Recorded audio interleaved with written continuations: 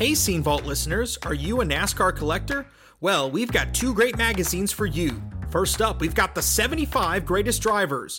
Last season, NASCAR added 25 drivers to its Greatest Drivers list to celebrate their diamond anniversary, and we partnered with them to help tell their legendary tales. This 116-page magazine is packed with the stories that made each of these drivers the greatest we have ever seen.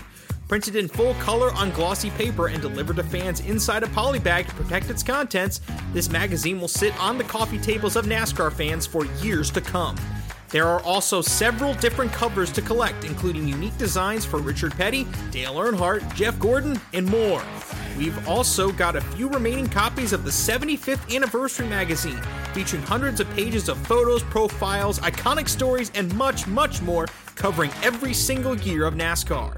Both of these are shipping in high-quality polybags to protect your collector's item. Get yours today at dailydownforce.com/shop. That's dailydownforce.com/shop. Hey y'all, Rick Houston here, and I want to tell you about my new show, the Moonshine and Motorsports Racing Podcast. I've partnered up with the state of North Carolina Department of Natural and Cultural Resources to help uncover the history behind moonshining mountain boys, professional wheelmen, and the backwoods and city lights of the Tar Heel State. In the first episode, I sat down with Winston Kelly at the NASCAR Hall of Fame for a little behind-the-scenes gossip about Junior Johnson's engineering skills. He's got two things in his hand, pipe wrench and channel lock pliers, and they weren't new. They had been around the block a time or two. Wasn't the first steel they built, I bet. No. I think the pliers had been red before, but paint had worn off. And in the second episode, I talked to a professional hillbilly, a.k.a. Dr. Daniel Pierce of UNC Asheville, to find out the real history of moonshiners and their battles with the revenuers. He wrote about one of his experience of trying to chase down this bootlegger in this souped-up car, and he complained that the government gave him these piece of crap, cheapo cars, and that were really no match, but he thought he was doing pretty good, and then the guy just hits it and just takes off and practically disappeared. But then the guy makes a bootleg turn and comes back towards him. And as he said, it was a game of chicken, and I was a chicken. And so he ran off the road. And actually, he was the guy who caught Junior Johnson at his daddy's steal when Junior got tangled up in a barbed wire fence. So check out the Moonshine and Motorsports Racing Podcast, available on YouTube, dailydownforce.com, and all of your favorite podcasting platforms. And be sure to check out my regular show on NASCAR history, the Scene Vault Podcast.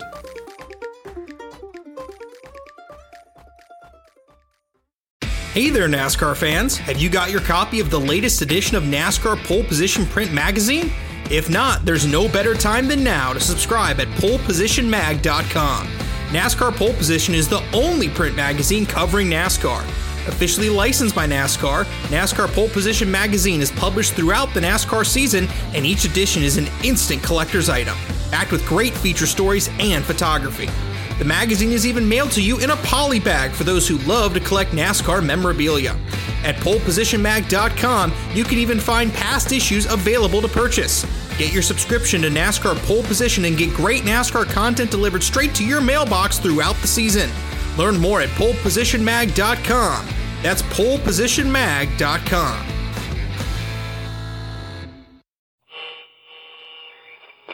Hello, my name is Rick Houston, and welcome to the Scene Vault Podcast, your source for all things NASCAR history.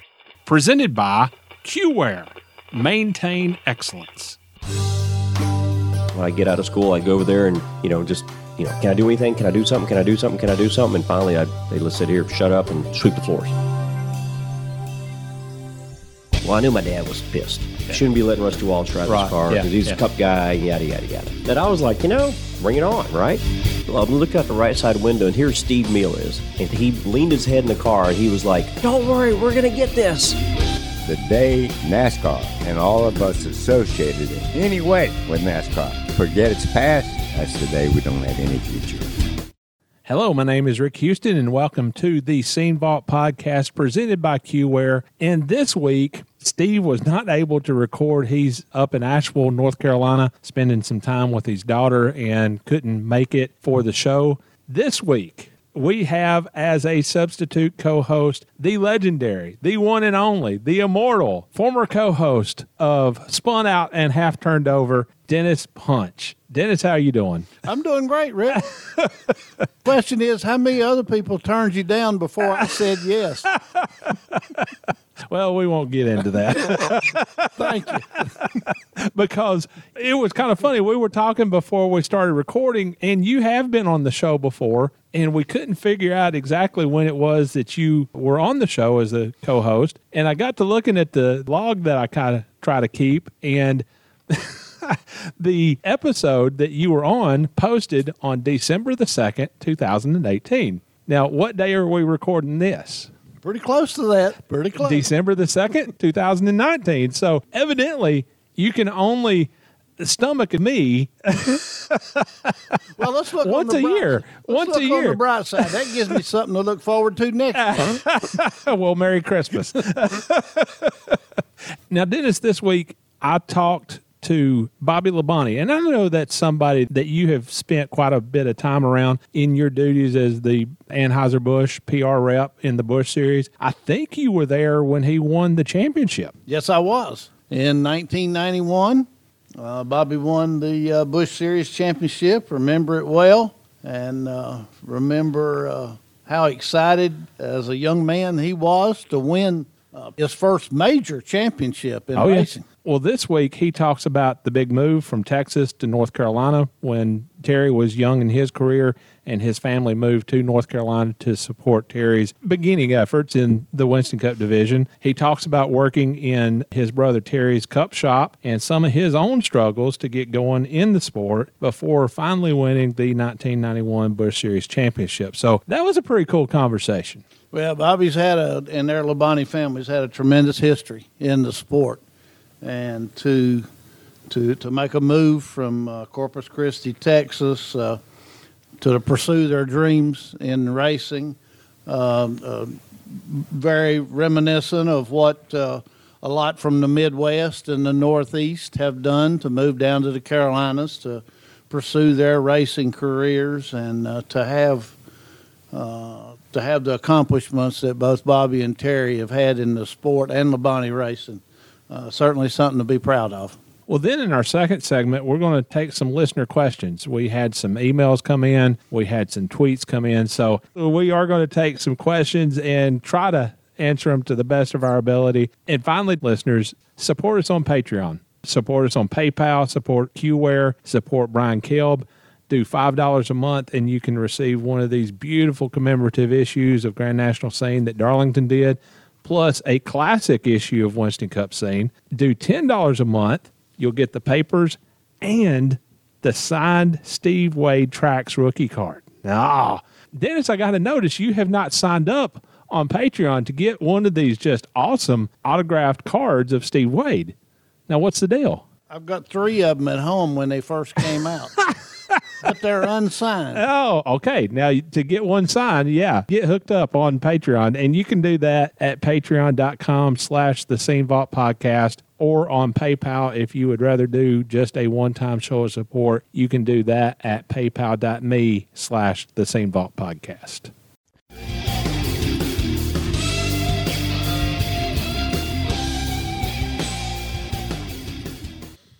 Bobby, you were born and raised in Texas, but moved with your family to North Carolina in the late 1970s. What was your reaction to that? Because you were probably, a teenager at that time and getting uprooted and moving to the land of the unknown. So what was that like for you? Yeah, it was more, we had traveled all over the country, so I was used to going places, but I wasn't. Obviously, I'd been stuck in the same house since I was born and lived right there on Key West Drive. And, Corpus was my mainstay. And, at that point in time, I was, I think I was 14. I think I was 14 years old. And I'd been to the beach surfing a little bit, kind of a Vans, not like a beach. I didn't know you were a surfer dude. Yeah, well, I wasn't a surfer dude. I was just surfed. Okay. But I had that. But that was my problem. Was I wanted to be a surfer dude. Okay. So when we lived there before we moved, I was like, all right, I'm gonna get me a Volkswagen Bug. I'm gonna put a surfboard on the top. And that's, when I turned 16, that was my dream car. Yeah. And I wanted to go surfing every day at the jetties in Padre Island. I was like, okay, yeah, that was my thought process. So when we uprooted from there to move, when you're 14, it's not like you got a lot of say-so in anything. You're just kind of going. But I definitely was upset that when we moved to Trinity, North Carolina on that Monday, that the beach was 3.5 hours away. So I was very disappointed that didn't work out for me, because my whole Volkswagen beach going thing kind of was out the window at that point in time. But luckily I didn't probably complain too much. I just went with it. But it definitely was I didn't know what we were going to get ourselves into, of course. I just, moved my parents, and I was upset because I couldn't go to the beach every day. Well, here's a thought. What would it have been like to complain to Bob Labonte anyway?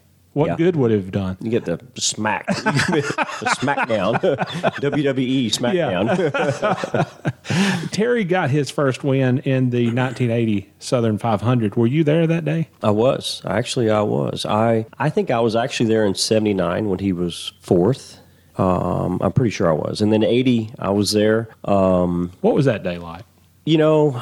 I couple things come to my mind. I think it was either 79 or 80. A friend of ours, Bobby Young, that sponsored my brother back in Corpus, he would travel to all the races for many years. You probably crossed paths with him at some point in time. As he did this for 3 or 4 years, he was there every weekend. And I remember him telling Terry, I can't remember if it's 79 or 80, he said, I know it's hard to run 500 miles, but it's hard to drink 500 miles, because he was up in the grandstand. So in 80, though, but remembering, just thinking about, obviously 79 was Terry's first year. And then in 80, getting in the pits, hanging out in the pits for me. And for him winning that race, it was just, it was almost like, I'm not really sure this is happening, because when you're a kid growing up, you're watching on TV when you can watch it on TV, and you keep up with when you can keep up with the Richard Pettys, A.J. Foyts, and David Pearsons, and Cale Yarboroughs, and the likes. And then when that happened, I don't know. I remember it enough that it was so cool, and just remember the crowd that was there, and Darryl Bryant, my dad, was working on the car, and several other people, and it was just like, wow, this is really cool. And I don't think I knew the impact of it. Yeah, so you weren't old enough necessarily to. Well, I'm born in '64, so I guess I was 16. Okay. So I still wasn't old enough to grasp exactly what that meant as far as a Grand National win for Terry. And but I was there that day and snuck in the pits, I'm sure, and did the whole thing like that. I remember the cast of characters there, and Terry winning that race was, just thinking about all those, that Monte Carlo and all that. It was, again, didn't know the magnitude of how special it was until later, but that was a fun day. Now, as time progressed, did you have any kind of actual role on the team, or were you pretty much just hanging out at the racetrack? There's at least one photo on social media kind of hanging around where you're the catch can guy. Yep. On a stop. Yeah, I think in 80, probably 82, I started, Hagen Enterprises, Hagen Racing was in Thomasville. So Darryl Bryant worked there. My dad worked there. Jake Elder was there for a while. Yeah. I can't remember the years right off the top of my head. Well, if Jake Elder was there, he wasn't there for long. So no, he wasn't. He wasn't. Yeah. But so I would go after school. So probably 82, I'd go after school and just die to do anything. Right? I'd just let me do something. So it was like, all right. So Jake was there at the time, and Jake said, all right, you can sweep the floors. Just sweep the floors in the afternoon, and that's it. Of course, he didn't say that nice, but anyway, sweep the floors in the afternoon. So my role there basically was come in on Monday through Friday and sweep the floors, just clean up. Fridays I'd mop the floors, and that was it. And then I got to the point where I'd go to I'd wash vans, because everybody traveled in vans, right? Had a few Chevrolet vans, and then I get to go to the bank and get $1 bills for everybody for a poker game on Friday afternoon, or maybe Thursday afternoon, something like that. So anyway, I was part of the mafia gang that would go to the bank and get the money. So anyway, I did that. So that was my first thing at Hagen was basically just sweeping floors. And when Jake was there, I was trying to do more and more, and he wouldn't let me do more. So he said, go back in the back go back to where Dewey Livengood and like bother him. So I went back to Dewey and I was like, can I do something? And Dewey would work all night, or into the night and getting the right bearings in the camshafts, and he'd go through that, and I was just mesmerized by it. And so anyway, I just hung out enough. He said, all right, if you want to do something, he probably, again, looking back on it now after talking about it, I'm sure it was like, get out of my hair. So I went back there and just did the dirtiest job in the world, deburring blocks, which is like the nastiest thing you could do. So I did that. So I remember in 82 when Terry crashed at Riverside and broke his 82 or 83 when he broke. I think it was 83. So I always used to initial my blocks that I would deburr. And so that it broke the block, but it was mine. It was the one that, I say it's my block. It was the one that I worked on to deburr, which was, anybody could do it. But anyway, that's kind of how I kind of got my foot in the door over there, just, going after school. When I get out of school, I go over there and, just, can I do anything? Can I do something? Can I do something? Can I do something? And finally, they said, here, shut up and sweep the floors. So basically, that's what I started doing. Once you moved to North Carolina, how did your own driving career develop as you were working at the shop and everything? Yeah, as we left Texas, we raced quarter midgets for years prior to all this. And then, so when Terry moved to North Carolina in 79, or 78, we didn't come right away up here. We didn't move, right behind him. But we were probably, I don't know, maybe a year later and or less. So my dad bought me a go-kart. So it was I think it was a Margay sprint kart with a McCullough 93 or maybe a Honda engine on it. So I went up to this little track, little road course, not Baylands, I remember the name of it now. But anyway, this little track about an hour from us. And so we started racing there. And I raced there for, a couple, 3 months, I guess. And we were like, that was the go-kart thing. And then we moved. So when we moved up here, I ran a little bit of go-karts at North Davidson and Liberty and kind of raced a little bit like that. And it was all dirt tracks and 2 cycles. And everybody was up here 4 cycles. And I thought that was dumb. And 2 cycles is like cool. And so I kind of, but I stayed in the go-kart. So a guy in town, Norwood Stone, had CKS South, which was accompanied with CKS North, which if you're go-karting, that's Mark Dismore. So we got an enduro kart. So in the early 80s, I would go race at Rockingham, Charlotte, Daytona, Talladega, Savannah. I don't know, probably a couple others in there somewhere. And so it was a lay-down kart, enduro kart. And I raced that, for a few years until I got out of that. Going to Daytona with me and my dad racing the winter series on the big track. And I think it was 1979 actually, and 79 or 80. I still got the trophy, so I finished 5th. And my claim to fame, I love the fact that I've kidded Scott Pruitt forever on this one because it's like, I'm, my whole claim to fame about road racing is Scott Pruitt finished like 3rd and I was 5th in that race. So we were 16 years old. Right. So go-karting was my, getting to race when I moved to North Carolina. That was at least something I can continue to do after leaving Texas. You actually made your first Busch Series, I guess it would have been Budweiser Late Model Sportsman start in 1982, the first year of the division, and then you made another in 1985. Was that something where you were actually pursuing a full-time ride in that division, or was that more just for the experience? I'm not sure it was either. I think it was just, I don't know that I was expected to do it. I wanted to do it, and we just had enough money to do one. And so we just put all our eggs in one basket to go do one. And it was probably not, it was good experience, but it wasn't like it wasn't something that we, I don't know that back then you had a piece of paper and you said, okay, we're going to do 3 races this year and 5 the next year. At that point in time, we did later, but not at that point in time. So it was just an opportunity, and driving, somebody's car, got a little bit of money, $250 here, $300 there, and went racing. And looking back on it, it's like, okay, if you had to step back and punt, you'd say, well, probably shouldn't have done it that way, because we were trying to race in the Grand National Series with Morgan Shepherd, Sam R, and all this stuff, and it's like, well, what's your experience level? 0. So, and we had no funding. It's not like we can go buy our way. We didn't, you can't go buy the best car or the best this. I mean, back then you built your stuff. So we were, if you had to look back on it, you'd probably say, let's go to Caraway and race street stocks for a year and get some experience. But yeah, I mean, that was, I can look back on now, it was a great experience, and it was great time and story. And I mean, it was like, it was a wow moment for me to as a young kid to go do that and race a few. I mean, it was only when we had money and could go do it.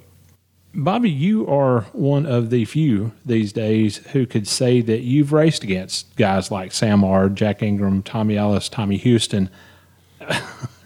What was the competition like back then? Because you broke into that division at a time when kids did not compete. Mm-hmm. That division was for guys who had kids, who had teenagers. Right. They were grizzled veterans, and you were not. What was it like back then? Yeah, well, at least for me, even though I ran that one race in, 82, I really didn't start racing the Grand National Series until, 87, 8, like 5 races, 6 races type of thing. So at least, and by then I was at least a little bit older than wasn't a teenager, so I was, mid-20 type of guy. But it was, as we went through our, our planning, planning on how much money can you get to go race as much as you can and how to go do that. So to go to that level and to go to places, Darlington, Charlotte, we went and ran some races that, got some money, got a sponsor to help us out. But, back to your question, the competition, it was amazing. These guys, that was their living that we raced with. When it's your living, it's a different type of, it's similar, it's different. It's similar in ways, but it's different because when you're racing against Jack Ingram, this is his life and this is his way of living and this is what you do to make a living. You race, Tommy Houston, Tommy Ellis. What's your best Tommy Ellis story? You go down the list.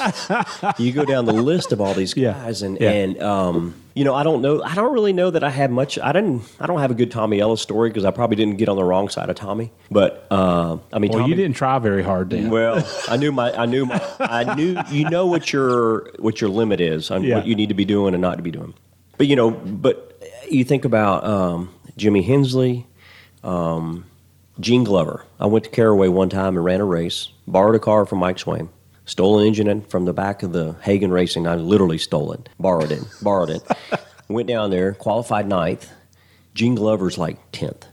And I remember, telling Tony, I'm like, this is Gene Glover. He's like 3-time champion, right? Yeah. And I get spun out on like lap 5 from Darrell Wheeler, and I'm on the back straightaway. The engine won't crank because the starter's, 3 years old. And Earnhardt was there that night, and he come driving by and pointing his finger like, all right, kid. I'm like, but Sam Ard was there, Monk Tate was there, Morgan was there in the hot rod barn number 7. Man, oh man, just thinking about that. But the competition was just fierce because those guys, that was their living, and you didn't have luxury. You just figured it out, and when you raced against them, it's hard racing because that's just the way you do it. Tell me about working with your dad, Bob. He seemed to be pretty much the poster child for being tough as nails. Yep. What was it like working with him? Awesome. I learned so much, and there was, I learned so much, and he is one hard guy not to work for, but he just wants you to do good. He wants you to win. He wants to win. He wants to do good, and he teaches you along the way. And it's really, reflecting back on it, it's one of those things there was times it's like, oh boy, I'm gonna get my butt chewed out, for sure. And I did. But the lessons that he teaches, second to none. It just was, he would pat you on the back when you did good. It's just sometimes you didn't see that. People don't see that very much. Yeah.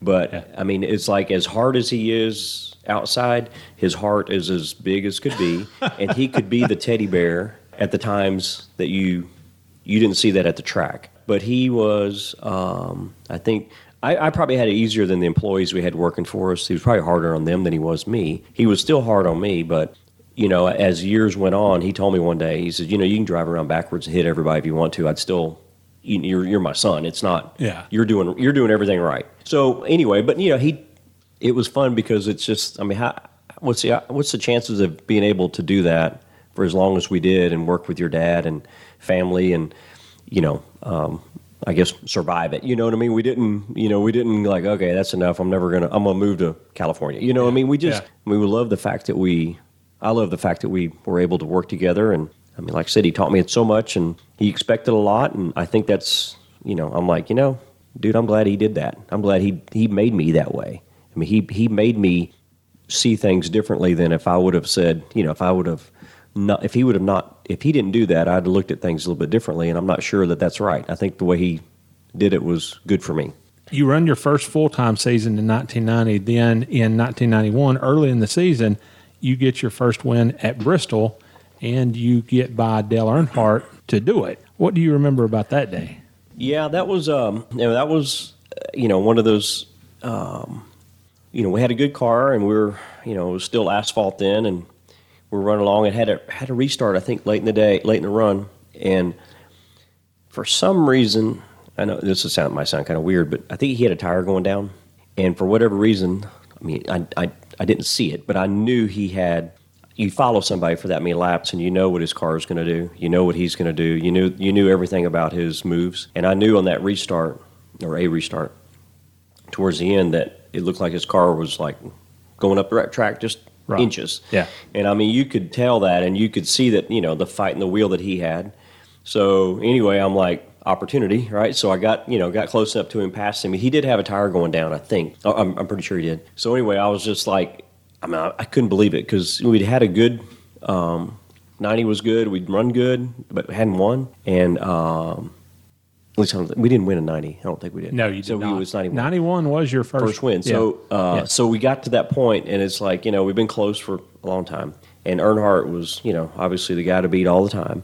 And so when I got by him, I mean, then I had David Green to worry about behind me because he was closing in on me.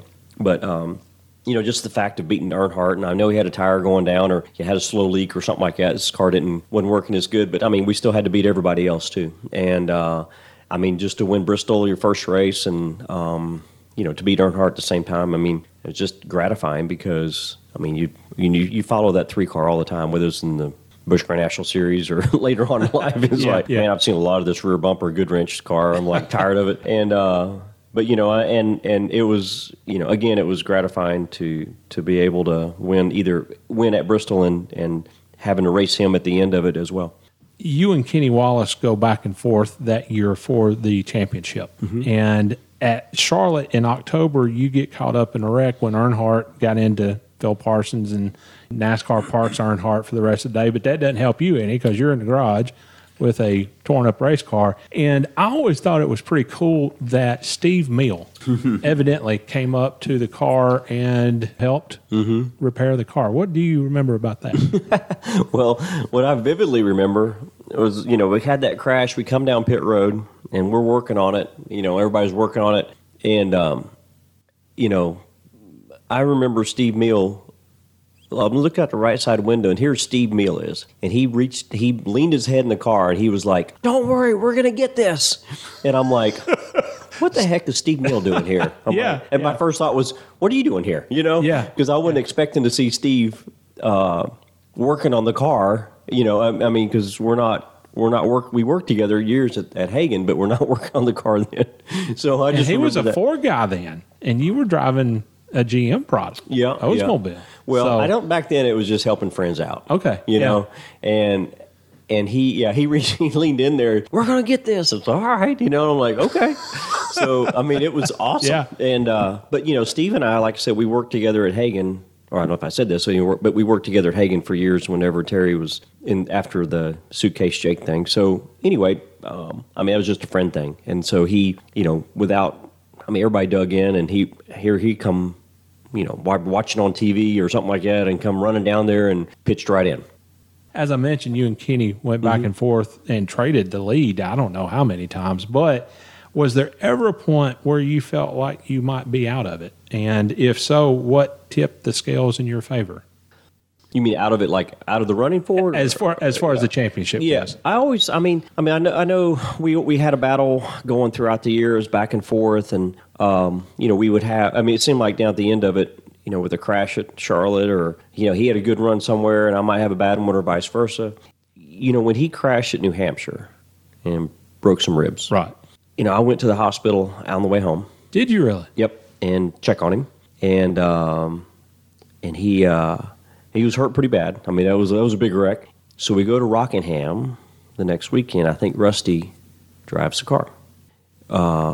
And I guess he had to start it, I'm sure, for points, but Rusty ended up racing it. Well, I knew my dad was pissed. Yeah. Shouldn't be letting Rusty Wallace drive this car because he's a Cup guy, yada, yada, yada. And that I was like, bring it on, right? I mean, so what? I mean, I guess I had enough confidence in it. I didn't really worry about it. I had enough feel for our team and everything that we were doing that we were, we weren't guaranteed, but we were definitely, I thought we were strong enough to beat him. When he had that crash at New Hampshire, obviously that put it more in our favor. And then when Rusty, stepped in and drove it again, my dad was mad the whole time. And so ended up, we finished pretty close to each other. It was kind of a null moment, hell, I'm thinking, this is awesome, Rusty Wallace driving. We're racing against Rusty Wallace, right? Yeah. And it's like, so then we go to Martinsville, and I mean, one of my better tracks, and I know it's one of Kenny's too, but I mean, I felt like probably New Hampshire was a trigger point of like, okay, now we're it leaned towards us a little bit more. Before that, it was definitely back and forth. But when he got hurt, when he had to crash at New Hampshire and whatever happened, I remember something broke. Anyway, that was kind of helped us out to secure that over, if that hadn't happened. Terry had won the 1984 Winston Cup Championship, and then in 1991, you win the Busch Series Championship. What did it mean to you to hold that trophy that day? I mean, it obviously, a dream come true. I mean, we, as a family, we'd worked so hard at, doing what we do. Thinking about when Terry took the leap of faith to go to North Carolina, we followed along and, raced from late model stock, Orange County, South Boston stuff. Got a little 2-car garage behind my mom and dad's house with 3 cars in it. Didn't work out. That was hard. Yeah. And then many nights of leave there at 10 o'clock, go home. I mean, I couldn't tell you how many times we'd work during the day, and we would work at night, and not 90-91, but before that. But so hoisting the trophy or winning that, I think back at working at Hagen during the day. And then working on that thing at night till 10 or 11 o'clock, go home, get up next morning, go to work at Hagen all day.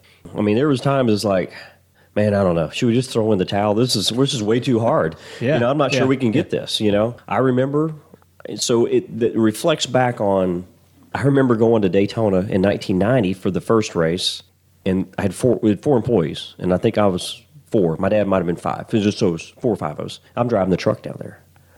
Me and Chris Huzzy and Wayne Lehman. Chris Huzzy. Yep, we're driving the truck down there. Yeah. And Chris leans out, and Wayne's in the back. Wayne Lehman's in the back. He slept the whole time. So Chris is like, fire. And I'm like, where? In here. Well, the electrical underneath the dog box is on fire. So we stop on the side of the road. We fix that. We go to Daytona and run the race. I know I'm stepping backwards in time on you. Yeah. So we finished. Well, don't you crash your car and have to get one from Terry? That's a different year. So this is our first time there. So we finished, we qualified good. We finished 5th or 6th that year. First time there.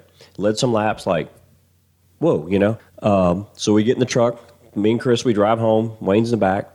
I'm driving through Savannah, and I'm so tired. I can't hardly stay awake. Chris is on the right side. I said, here, just jump over here. Just hold it wide open. Don't shift no gears, because he didn't know how to shift gears on a box truck with a 10-speed transmission. So I was like, which I didn't know either, but we just figured it out. So he drove all the way to the exit sign at Darlington, put it in neutral, or the exit at Darlington off of 95, got to the stop sign, pulled up the emergency brake, or pulled up the air brake. He gets over on the other side. I jump in and push the brake and drive home. You know what I mean? You just think about those times. You're like, am I really doing this? And we had one, I think before that race, we were working at a Cliff Stewart shop, and we were welding up something one night. It was 10 o'clock, and my dad, and where I'm welding something on the back of the car. Next thing I heard was like this big boom. And I was like, what the heck was that? My dad's over there. He come walking in there like, what was that? Well, I was welding underneath it, and the fuel cell had some fuel on it. And the deck lid, boom, popped up. And it came back down. So I looked, and there's fire. There was fire on top of the fuel cell. We put it out right quick. And basically we just sat down, and I didn't have a beer, but I think he was having a beer. And I was like, I think I'm done for the night. That's kind of scared the crap out of me. So there's times like that you think, why are we doing this? Yeah. We're almost not doing it. We're working our guts out. Yeah. And then so when you get to that point and you have that moment it resonates, all that stuff that you have done and do, whoever it is has gone through everything that they put their life into it, and everybody usually does. So it just sat there, and I just thought, wow, I can't believe we accomplished this. And we're not the most sentimental people probably, or we don't show a lot of emotion, but that was definitely for me. I just think back at like, whew, it just kind of takes you away when you think that you're able to keep, you just keep working. And this is my dad's work ethic. You just, you don't give up. You keep doing it. You make good decisions and be smart and work hard.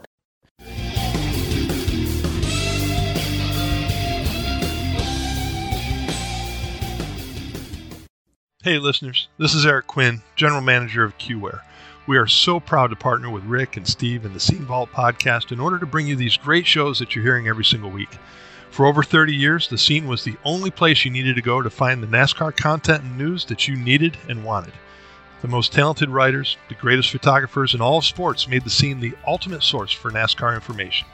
At QWare, we've taken that same philosophy and applied it to our online maintenance management system. One source, one solution that provides you with all of the information you need to get the job done. At QWare, we know that every building, every campus, every factory, school, shop, museum, healthcare facility, every office, every building, it all needs to be maintained. If the information your facilities team needs to keep your building up and running isn't at their fingertips, then you're probably losing time and money. QWare allows your maintenance team to access the important information from anywhere in the world with just a push of a button. As proud as we are to help bring you the Scene Vault podcast, we at QWare are just as proud to provide the most simple-to-use, inexpensive cloud maintenance solution on the market today. We would be honored to have you look at QWare and see what we can do for your workplace. Now enjoy the rest of this week's podcast, and when you get a minute, check us out at qwarecmms.com/scene. That's QWARECMMS.com/scene. QWare is a product of the CNS companies. QWare. Maintain excellence.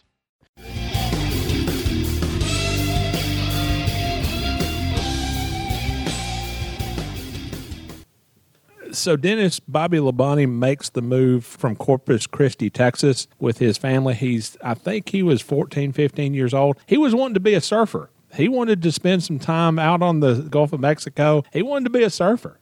Well, I know Corpus Christi is a beautiful area, but and I've known Bobby for many years, but I never knew that he wanted to be a surfer boy. Well, his dream in life was to own a Volkswagen Beetle with a surfboard on top. Now, there's an image for you. Wow.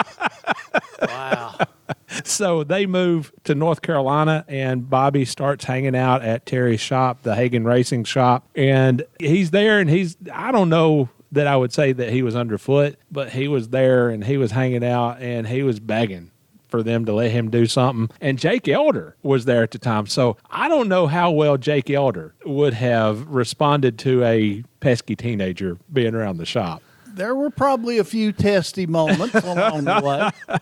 So finally, Jake, I guess to keep Bobby quiet, told Bobby to start sweeping the floors at the shop. And that is how Bobby Labonte, future NASCAR Hall of Famer, got his start in the sport, literally sweeping the floors at the Hagen Racing shop. Well, then he got a promotion and was able to start washing the team's vans. There were evidently some dividends in working for Billy Hagen. According to Bobby, he once stole an engine from the Hagen shop to run a race at Caraway.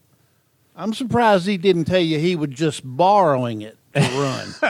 No, he said he flat out stole it. So, well, I do remember Bobby at Caraway. Really? Okay. At Caraway, because one of my friends in the Catawba Valley area, Dennis Setzer, used to run late models. Okay. And he and Bobby battled, along with other stars, they battled week in and week out at Caraway, and Bobby was one of the cars you had to beat every time you pulled into Caraway to run a late model race. Bobby was 18 years old when he made his first start in the Budweiser Late Model Sportsman division, what would become the Busch Series and what would become what is today the Xfinity Series. But at that time, he was racing not against other people his own age.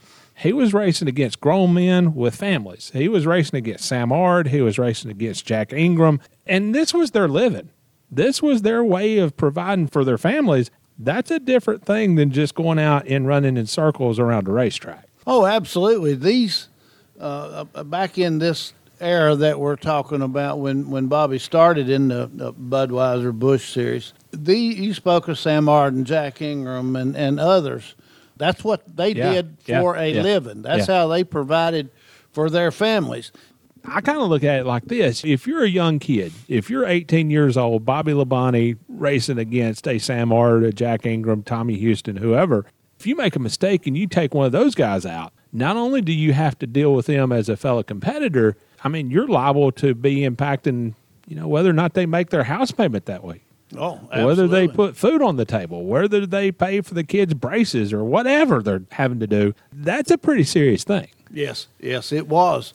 The thing about Bobby racing with those veterans is he came from a racing family. Yes, yeah. And he knew. So he knew the protocol. He knew what it meant to these guys. Now, certainly, he wanted to compete and he wanted to win, but he knew the circumstances that he was racing against veterans at tracks where they had raced all their life.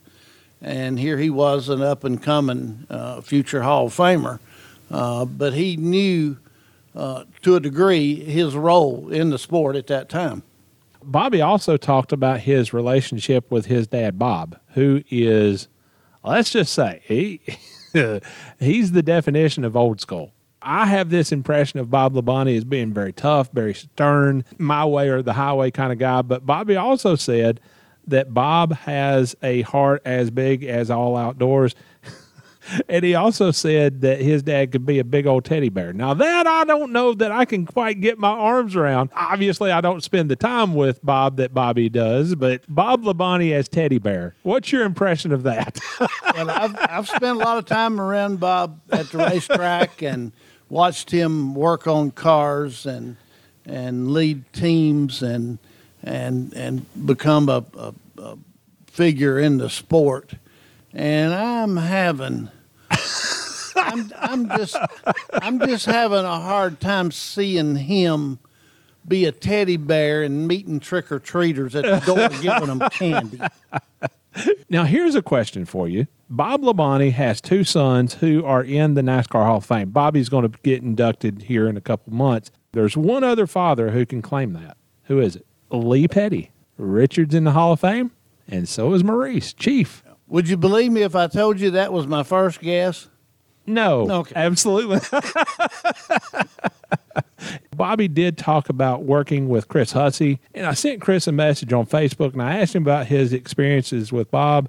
And, Chris had quite a bit to say about Bob. Bob was absolutely the hardest working man I ever worked for. I liked working for Bob. You never had to guess what he was thinking or where you stood with him because he would let you know quickly. He rarely gave compliments, so it was difficult to know if he approved of you.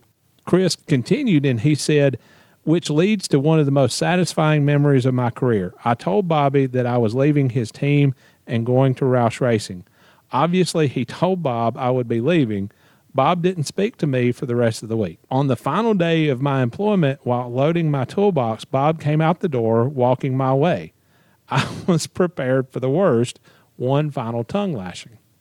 Now, can you imagine being in Chris's shoes? That would be tough. Yeah. Yes, it would. That would be tough. Working for Bob and that family, and you develop relationships with each and every team that you work with. Some of them may not be positive at the end, but you do develop relationships that last. And it would be tough to go in and say you're changing jobs and looking in another direction. Bob came up to him and he said, Bob said, if you get over there and it's not what you expected, you can always come back here. Now, I can see Bob Labonte saying that. I really can. And Chris said, I still get emotional when I recall his words. The toughest SOB in the garage approved of me and my skills. So that must have been a pretty powerful moment for Chris. I can appreciate that, knowing Chris and Bob both. And I can appreciate Bob's feelings losing someone like Chris and what he meant to their team, as well as other team members. But handling it in that way, typical Bob Labonte in my eye. Bobby got his very first Busch Series win at Bristol in April of 1991. Now, Dennis, that weekend is hugely significant in NASCAR history for another reason. Do you know what that reason might be? Well, I would have a guess that it probably had something to do with your legendary career. Oh, yeah. That was my very first credentialed race weekend. Who were you credentialed under? A magazine called Country America, and I was assigned to do a story on Richard Petty. Oh, how about that? All these years I've known you. Yes, Country America. Now, I don't have any idea if that magazine is still in publication. I don't know, but they got me my first credentials. Now, Dennis, I couldn't sleep the night before. I was so excited, man, and I was so nervous about interviewing Richard Petty. I could not sleep. And I wound up getting to the racetrack at 6 a.m. I was there when the credential office opened. And then I got my credentials. I got into the infield. I made my way to where Richard's pits were. And I couldn't work up the nerve to speak to him. And I basically stood there. It was hours. I stood there before I finally worked up the nerve to speak to him. And I worked up the nerve to speak to him during a Busch Series practice session.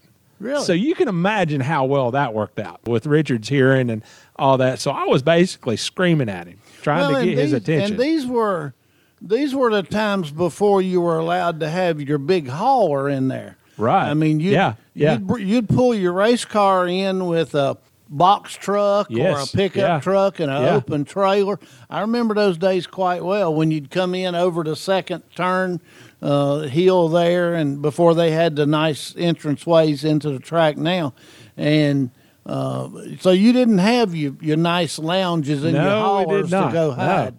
No. And the noise level in there, I can imagine trying to have a conversation, much less talking to the king. Well, finally, Richard interpreted what I was trying to get at and what I was asking him, and we talked during a break in the action so we could both hear. And Dennis, I got to tell you, we were in the back of that moving truck, and that was probably one of the worst interviews of my career because the entire time I'm thinking in my mind, I'm interviewing Richard Petty.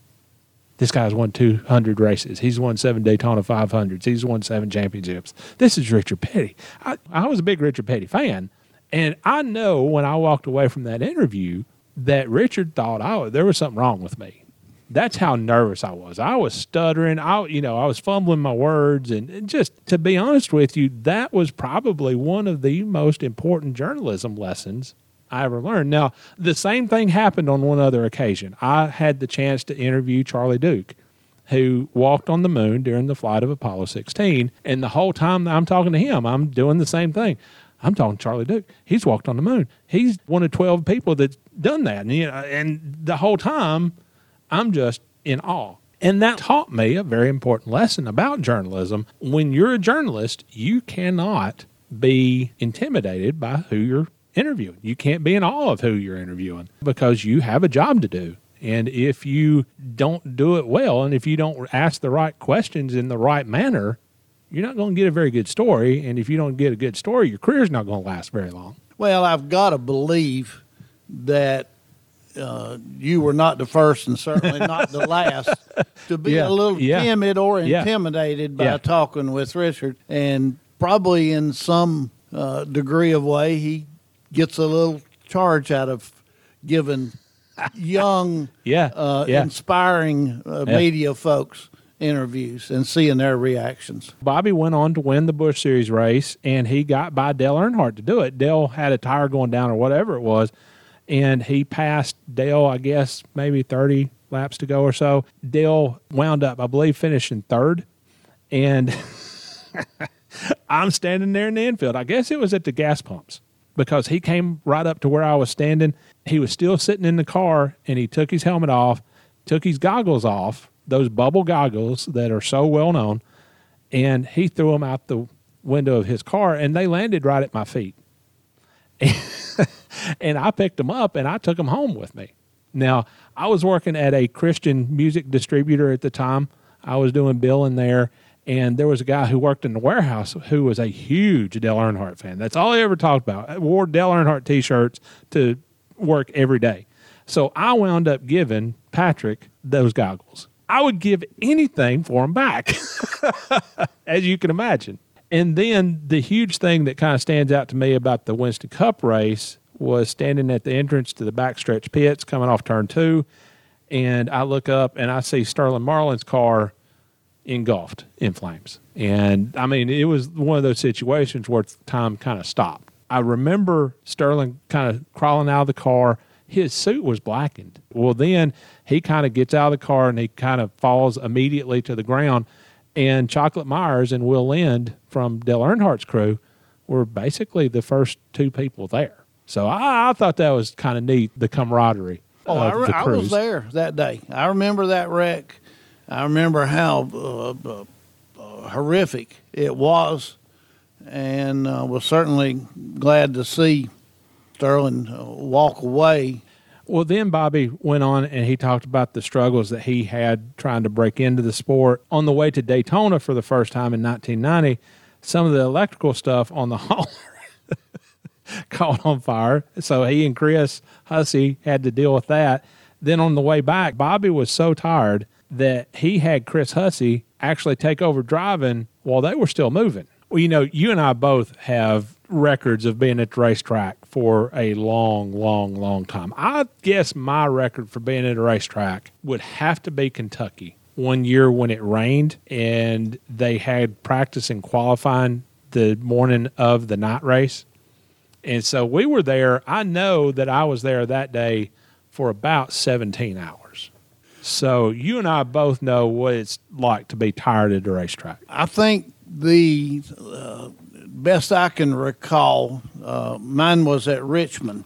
The Busch Series race was on Friday night. And the Busch cars would not go in until Friday morning. The garage would open 6 o'clock, 7 something. And I was doing PR with a Busch Series team. And so I was there at least by 7 o'clock when things started happening in the garage area. And the race didn't start till 7 o'clock at night? The race was not scheduled to start till like 7:30 because you had a couple practice sessions for Busch. And it rained. Ooh. And then you had cup practice, cup qualifying, and it rains. Oh, my gosh. And it rains. I'm going to guess that race started about 10:30 Friday night, 250-lap Busch race. And I would imagine at about that time, you didn't give a flying crap who won that race or what happened. That's pretty close. You're pretty spot on there. Needless to say, I was hoping for and didn't get 250 green flag laps. But that, of course, the race ended and the team I was working for had a good day but didn't win. By the time I left the racetrack, it was somewhere in the 230 range. Oh, now, that's part of the story. Yeah. My wife and my family had gone to Myrtle Beach with her sister. No. And I was to drive from Richmond to Myrtle Beach to spend the rest of the weekend and a few days with them. Oh, my goodness. I pulled into the hotel at Myrtle Beach at 7:30 on Saturday morning and had been up the entire. Now, I wasn't at the racetrack the whole time. Yeah. But that was a long, long day. When they throw the green flag at 10:30, quarter to 11 at night, you've had a long day. The Bristol night race in 1995, after Dale Earnhardt got into Terry Labonte and Terry spun across the finish line, that was a race that had been delayed by rain. And so, like you say, it started late, And by the time I left the Infield Media Center, it was probably somewhere in there. I would say probably 2:30, 3 o'clock, somewhere in there conservatively. I went out the main entrance there, and I was going back towards Johnson City. So I had to go across the 2 lanes, then go to the median, and then turn left. Dennis, I didn't stop coming out of the entrance until I got to the median. I was so tired. And so if there had been traffic coming, it might not have ended so well. So, yeah, racing's a great gig. It's fun to be involved, but it's not all it's not grins and giggles. No, picking up your newspaper and reading the articles or the columns that sports writers follow the sport and produce, you don't see the behind the scenes and those late night hours and the interviews and the editing and what goes into it.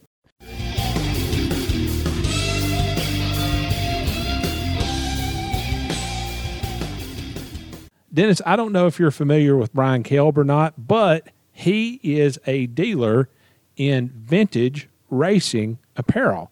You talk about a driver and a certain T-shirt, he's probably got it or can get his hands on it. So he does quite a bit of business on that, and he was the first person to step up as an advertiser.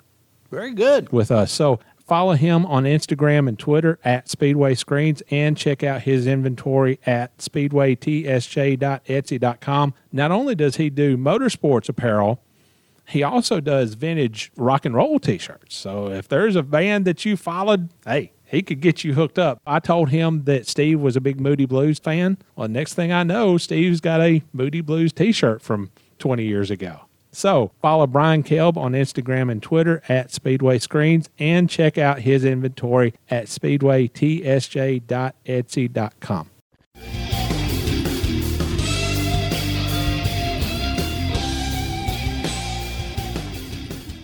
So, Dennis, you and I both know when we open up the mailbag, there's no telling what kind of questions that we're going to get, and that was certainly the case here. So, to begin with, Phil Baxter from Hermitage, Tennessee, wanted to know, what kinds of experiences did the two of you have with competitors where the public's perception of them was maybe different than who they actually were behind the scenes? Oh, excellent question. Excellent. Oh, I don't know if we're ready to tell everything we know. I saw that gleam. Tread lightly. I saw that gleam in your eye. So, what do you say? Who does have a perception in the public's eye that maybe is different behind the scenes? There were quite a few that had a tough exterior or had that image that when you got to know them, they were very personable, very very friendly, and there were quite a few. Tommy Ellis comes to mind. He was a hard racer. You're kidding me. I know that may surprise a lot of our listeners, but he was a tough. But I saw him in some situations with fans that were Tommy Ellis fans. I can remember a family with a couple small kids, and they had Goo Goo Cluster T-shirts when he drove for them in the Busch Series. Now, there's a T-shirt I want, Brian Kelb. Won a championship, but there were just those times where that tough shell was broken, and he was the most enjoyable person to be around and entertaining those kids and granting them pictures. And you know, there were so many that were very, very quiet and you know, didn't speak unless spoken to. They didn't have to do a whole lot of interviews. Bobby Labonte, who we talked about earlier, was one of them. You literally had to pry to get him to speak. He was very quiet, very serious about what he was doing, and always thinking about how to do better and become better. But as far as just sitting around chatting, that wasn't necessarily Bobby Labonte's resume. And there were quite a few. I worked with Robert Presley. He was the same way. Grew up in the mountains of North Carolina, hard-nosed family racer. His dad, Bob, and the brothers were in the sport. Very tough competitor. Not the most outgoing person when he was racing when he was younger, But I saw him in some situations with the media and sponsors and fans that would come up to you. It almost make your heart melt to see how the fans accepted that. A lot of the kids or the younger fans that would get the chance to talk with or have a picture with someone that they enjoyed watching race, it was just so heartwarming. Obviously, Dale Earnhardt, tough exterior and intimidator and those type things. I saw him do things for people and their families that the general public never know about, but the kind heart that he had and the things he did for his fellow man that went unnoticed, and he didn't want it to be noticed. But he certainly had a soft heart, as a lot of those guys did. I mean, we could run down the list, but when they put that helmet on, it was another story.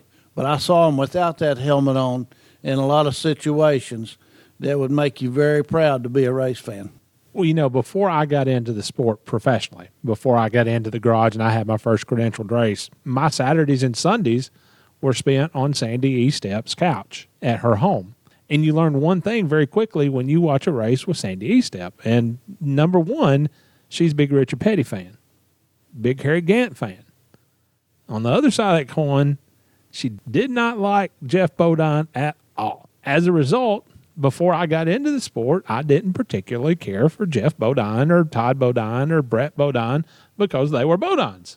I mean, it was Hatfields and McCoys. There was really no way of explaining it other than, we lived in Tennessee and they were from up north. They were Yankees. So I go to my very first Bristol race as a fan in April of 1990. So that weekend, I'm walking around the concourse and everything, and I'm looking at all the souvenir trailers, and I'm wanting to buy me a pair of those Winston headsets because I wanted to listen to the race. And the best price that I could find was at Jeff Bodine's trailer. And I'm standing there, and I'm talking to my then wife, and I made the comment, I said, I kind of hate to buy it at Jeff Bodine's trailer.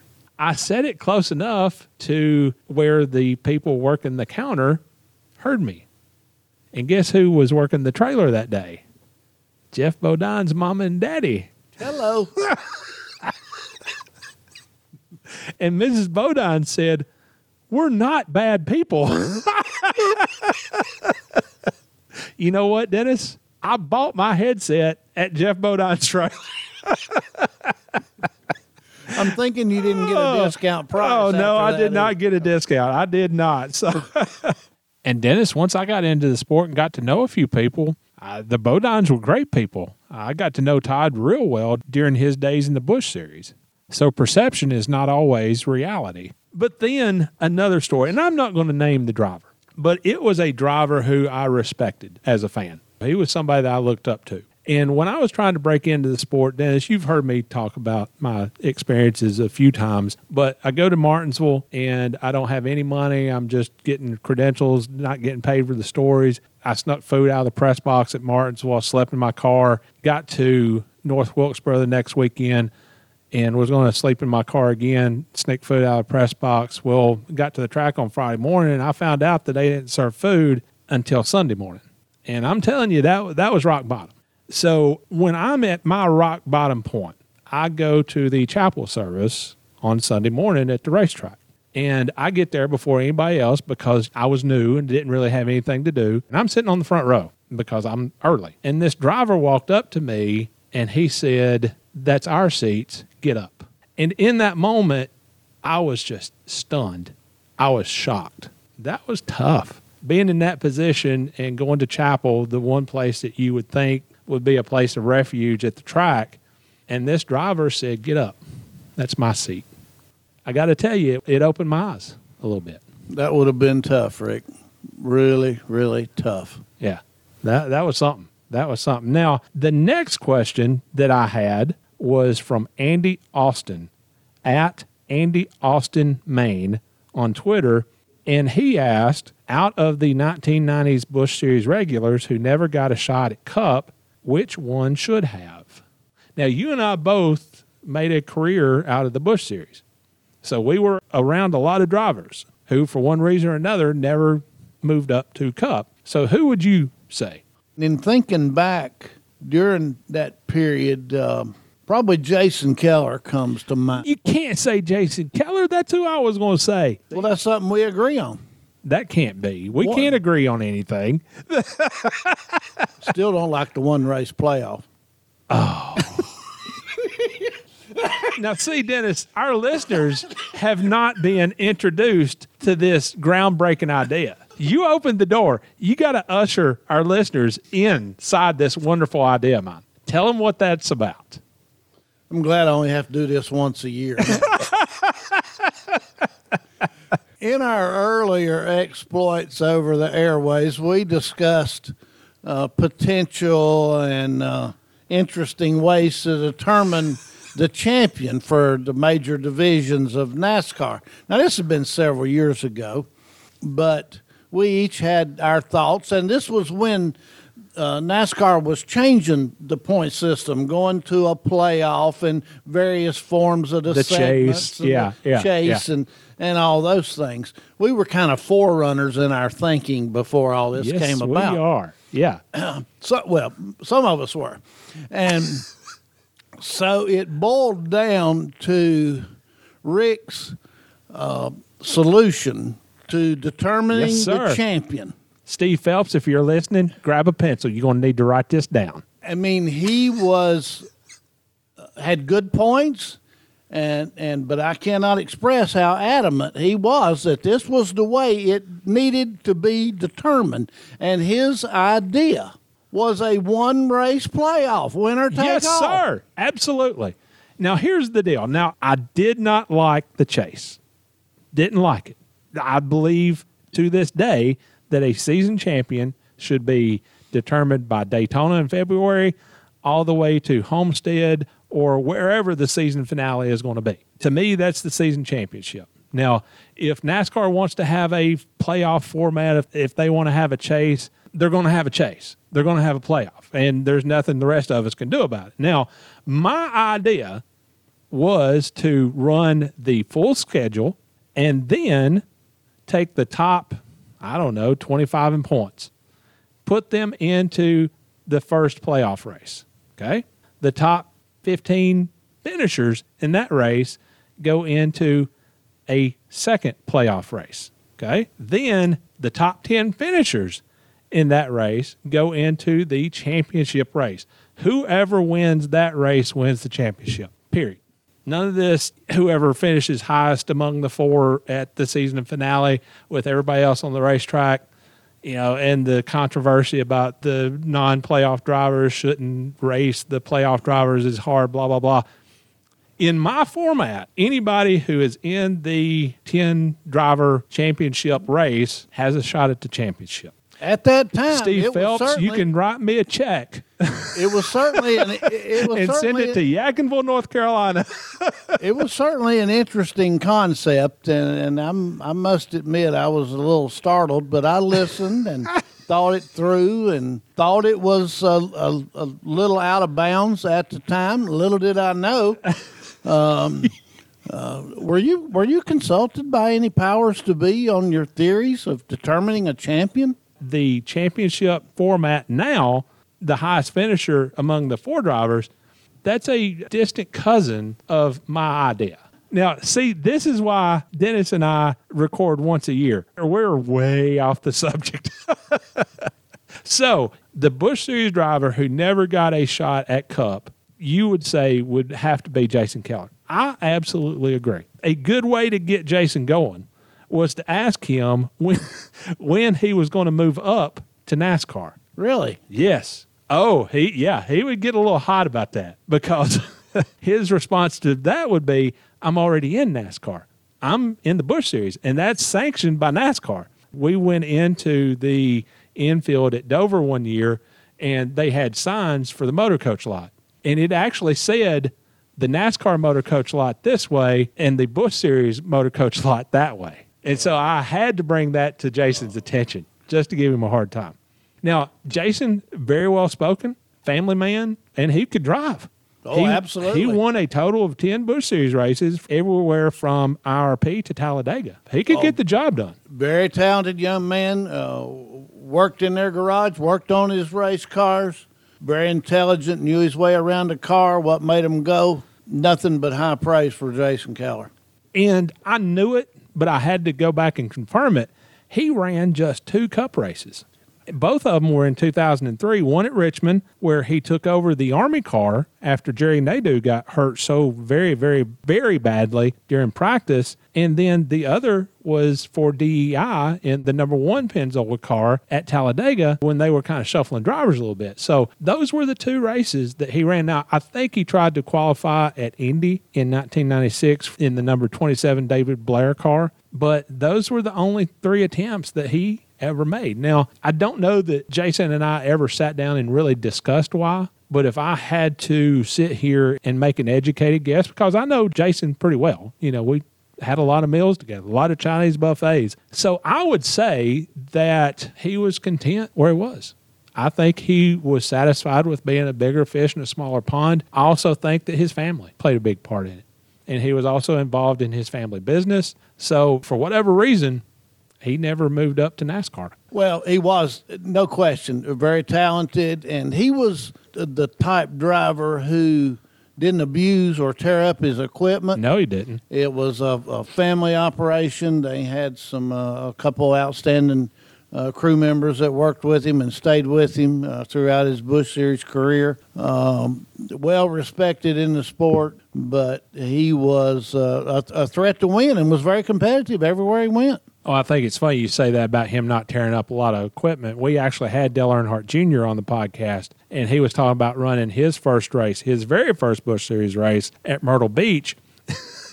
And he said that he had a run-in with Jason Keller where he felt like he needed payback, and he said for the rest of his career, he wanted to get payback on Jason Keller. And I was like, wait a second, Jason Keller? Jason Keller from Greenville, South Carolina? Jason Keller? Because that wasn't his MO. That wasn't the way that he drove. He was not a dirty driver. He certainly wasn't one that was going to get into a lot of on-track stuff. Well, that proves another part of the sport that people talk about, and that's race drivers have very good memories. If you think an elephant never forgets, ask a race car driver about some of his past instances.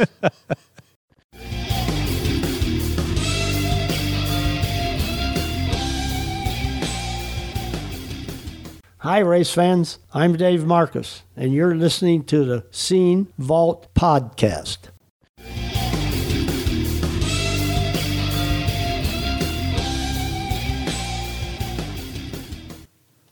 Well, Dennis, we're coming off turn 4 to the white flag.